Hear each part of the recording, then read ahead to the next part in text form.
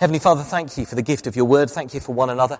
And thank you for being part of your people together. And we want to pray your blessing on the children and the young people in the other parts of the building, that you'll speak to them and give them what they need to hear and help them to be glad to belong and be part of what they're part of today. And we pray that you'd speak to us through your word, and that your word, by your Spirit, would have its effect in us. Amen. So when we chose this theme of generosity as our way of leading up to Count Me In, our few weeks in June, when we're thinking about how we sort of can belong and be part of the people of All Souls, there were two immediate problems that were in my mind. One is the moment you start thinking about generosity, or at least the moment I start thinking about generosity, the first thing I think of is my wallet. And as soon as I announced the title this morning in the service, there were at least one or two people that looked slightly startled. I'm sure they thought I was about to come around with a collecting plate. You could see them checking for the exits. But we do sort of assume that this idea of generosity, or a life lived generously, must be primarily to do with money, because that's so often how we use the word. And therefore, because we think of it as to do with money, we tend to think of it as to do with one little bit of life, as being one particular Christian virtue, one particular way of living. I want to suggest, though, that actually when the Bible talks about generosity, it isn't talking about simply one little niche, one little part of life. It's actually talking about something that goes right to the heart of what it is to be a follower of God. And actually it's a theme that stretches all the way through from the very beginning of the Bible to the very end. And yes, sure, it certainly is not less than what we do with our wealth, but it's certainly a lot more than what we do with what we have. And we're going to simply let Luke chapter 18, this little parable that Jesus tells, we're going to allow Luke to see a little bit more about what generosity is, what sort of people are generous, and actually how our generosity of heart sort of lifts the curtain on how we are with God and how we understand his work in us. So let me read these few verses, Luke chapter 18, verse 9 onwards, and then we'll pile in and see what it's got to say to us. To some who are confident of their own righteousness and look down on everybody else, Jesus told this parable. 2 men went up to the temple to pray, one a Pharisee and the other a tax collector. The Pharisee stood up and prayed about himself. God, I thank you that I am not like other men, robbers, evildoers, adulterers, or even like this tax collector. I fast twice a week and give 1/10 of all I get. But the tax collector stood at a distance. He would not even look up to heaven, but beat his breast and said, God, have mercy on me, a sinner. I tell you that this man, rather than the other, went home justified before God. For everyone who exalts himself will be humbled, and whoever humbles himself will be exalted. It's part of a pattern that Luke loves to tell us about. You go back to Luke chapter 7, and you've got the prostitute and the Pharisee, and it's the prostitute who actually makes connection with Jesus to the extent that it changes her life, not the Pharisee. You've got Luke chapter 15, which is the story of the prodigal son, where it's not the older son who's been working incredibly hard and you might think has earned his stripes and earned his brownie points with his dad. It's the younger son who ends up having the party at the end of the story. And then here, you've got the Pharisee and the tax collector. Now, we've got to dive slightly into the culture of the day to understand why this is such a strong contrast and why Jesus tells the story like he does. Looking around, I know that there are no tax collectors here, so I guess I can say freely, even in this culture and today, we don't tend to think of tax collectors as the sort of epitome of a role model or goodness. Not so much because of the people themselves, but because nobody likes paying their taxes and none of us like our tax returns. Roll the clock back 2,000 years and we're on an altogether different planet, an altogether different scale. Because the way the Romans did taxes was much more like extracting the spoils of war. This wasn't simply a government taking what it felt it needed in order to provide health or education or social security. This was an occupying force determined to suck dry all of the countries that they had invaded and to bring the spoils of those victories back to Rome. And the way it did it was to impose taxes. And the taxes they imposed weren't simply the odd 5 or 10 or 20 or even 40%. These were huge sums demanded of very poor people with the sole purpose of lining the coffers in Rome. So how were they going to extract those? Well, they had to recruit local Jewish men. The problem is that actually they were collaborators. They were as viciously and vehemently opposed. They were seen as vile specimens, as might have been looked upon the collaborators in Nazi-occupied Europe in the Second World War. The strength of feeling was like that. It was not just, I don't like paying my taxes. It was, these people are collaborating with an enemy occupying force. And they did so at the point of a spear. Rome basically did a deal with these tax collectors. There was no other way they could get them on the payroll. The only way they could do it was the offer of money. And they would say to them, look, you collect what we demand, we'll provide the soldiers, the backup, literally the point of a spear, and you can take whatever salary you want from their pockets. That was the deal. Can you imagine the level of hatred? All that hatred against the Romans for invading their country poured out upon these collaborators who had agreed to extract the spoils of war from their fellow countrymen and women. The tax collectors were utterly the epitome of godless, vile, selfish brutality. Tax collectors. Now, our problem reading this parable is that we don't tend to think of the Pharisees as much better. The Pharisees to us today, if you call somebody a Pharisee, what you're basically saying of them is, you're a bit holier than thou. You're only interested in rules and regulations. Somebody who has a Pharisaical approach is somebody who is so interested in the details of rules and regulations. They show no grace. They show no compassion. Actually, 2,000 years ago, it wasn't like that at all. In fact, the Pharisees were seen as a reforming, godly, spiritual movement. The context is that they were trying to roll back the godlessness of the Sadducees. They were the religious leaders of the day. They didn't really believe in anything spiritual at all. They didn't believe in life after death. They didn't believe very much in sort of rules and regulations. They were really what today we might call empty suits. They were in it for what they got out of it. That was their reputation at the time. Clearly, I wasn't there, but the Sadducees had a reputation for simply being there for the money, for the prestige, for the religious pride. The Pharisees, on the other hand, well, they'd come in to reintroduce God's law, to reintroduce spiritual practice and prayer and giving, we must note. They gave 10% of everything that they earned, did the Pharisees. They'd reintroduced something from the Old Testament, and they gave it away. Now, there are many Christians who aim to do the same today, but if that's something you've done, you'll know that 10% is a significant portion of your income. You give away 10%, and it will generally mean there is some stuff you can't do or buy or have that you otherwise could. It's a noticeable amount. In other words, the Pharisees were the good guys 2,000 years ago. They were more spiritual, they were more prayerful, they were more generous than the other religious leaders of the day. So Jesus tells this parable, and he pits good guy against bad guy. He pits Pharisee against tax collector. And the crucial thing about this story is that the wrong one goes away justified. Justified simply means put right with God, or in the right. God declares the wrong one.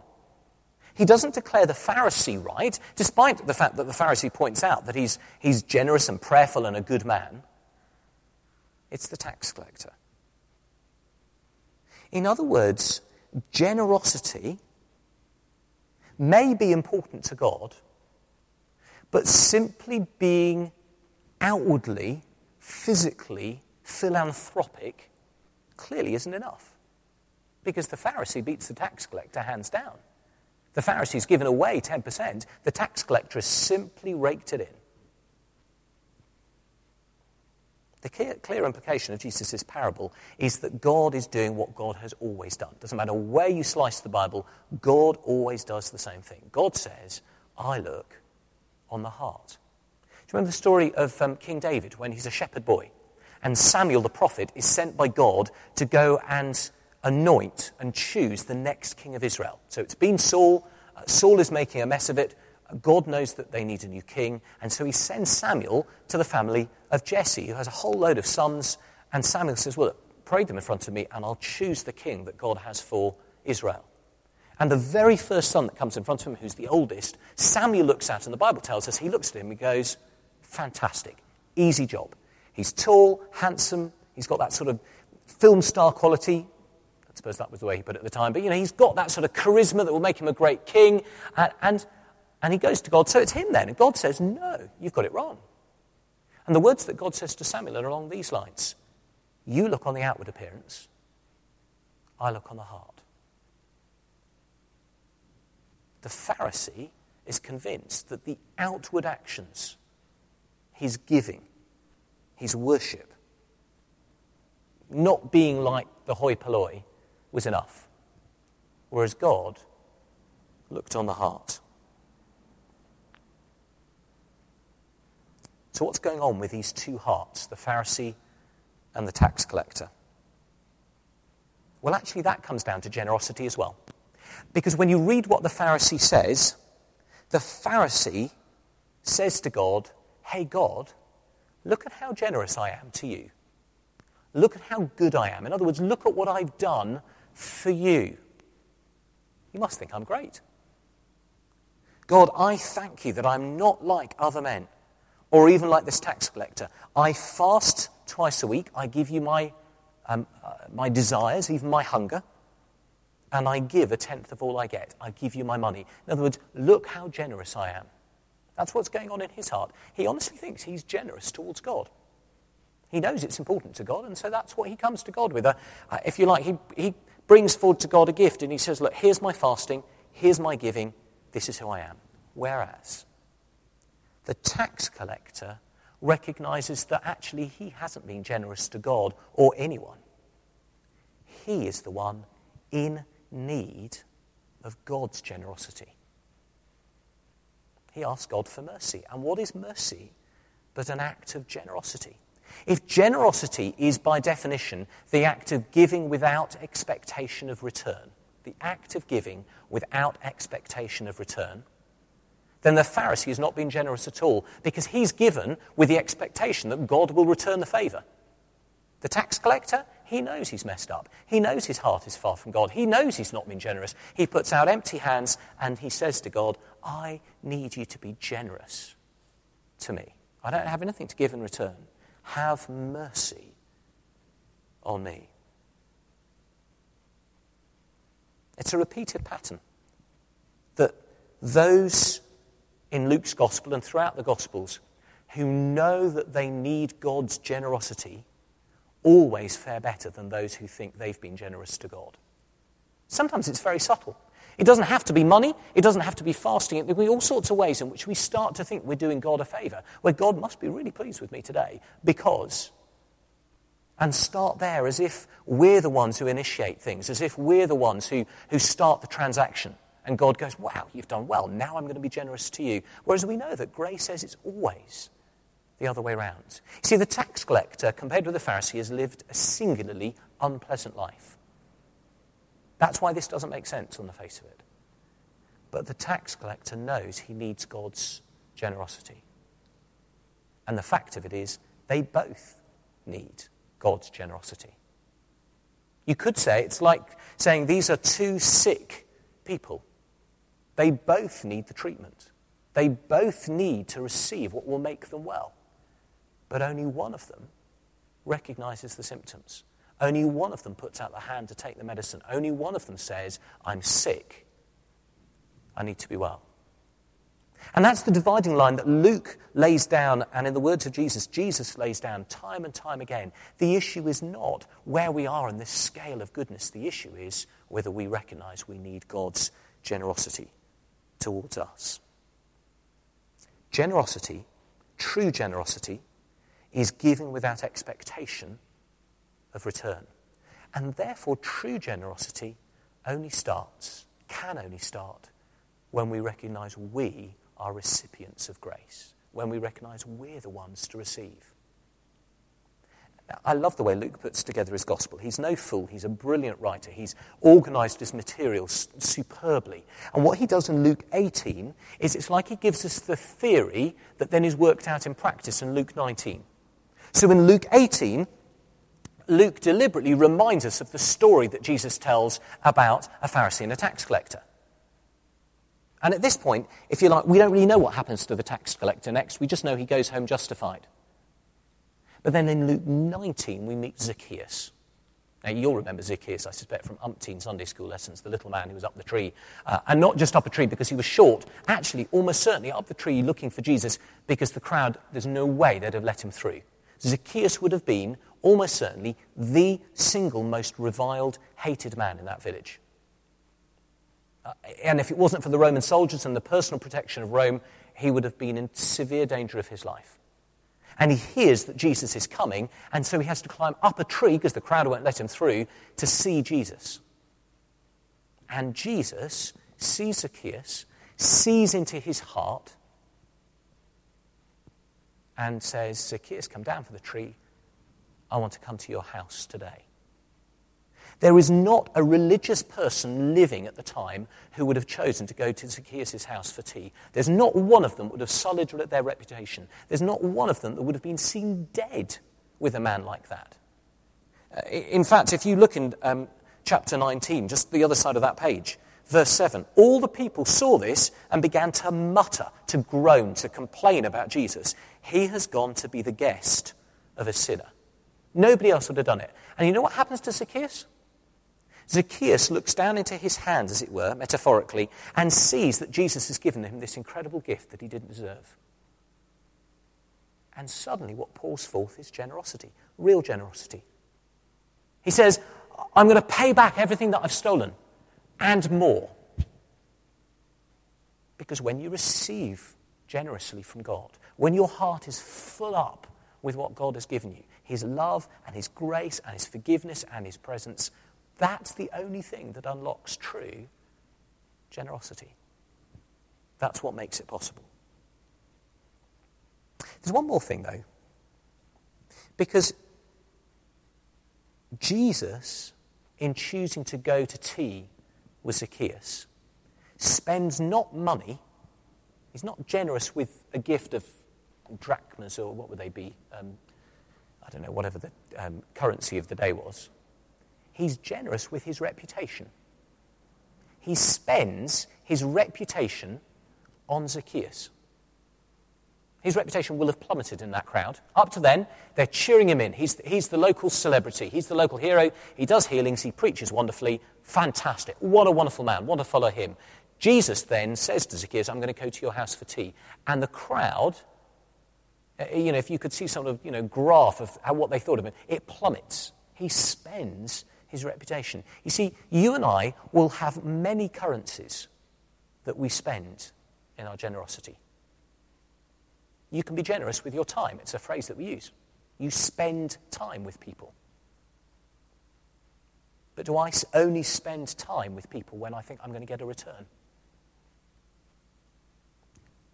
We spend our reputation. Will I only be with people that it's good to be seen with? We give our hospitality. But will I only be hospitable? Will I only let people into my space where I'm going to get a return of what I want? Friendship, reputation. They're going to treat my house right, whatever it is. There will be something in our lives that we would far rather give money generously than it. Time, space, energy, reputation. There are many currencies that we can be generous or selfish with. And when you look at the life of Jesus, every time he came across somebody in need, he gave. He gave his time to people. He gave away his reputation.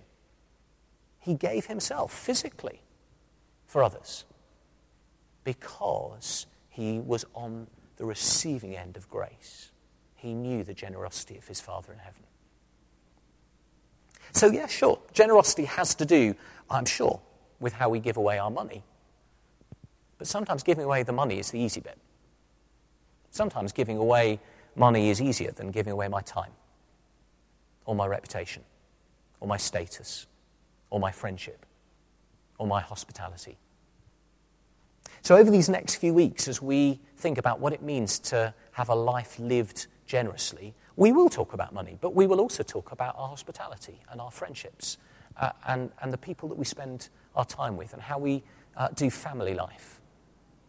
And we're going to ask what it is to live a life that flows out of being recipients of grace, that God is generous to me, therefore I'll be generous to others. We're going to come to communion.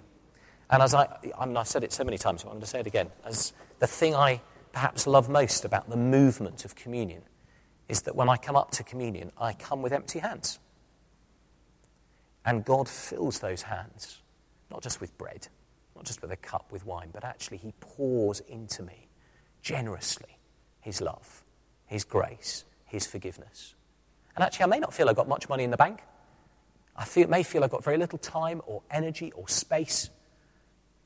But I look in my heart and I find that God has poured himself into me and enabled me to be generous with what I have.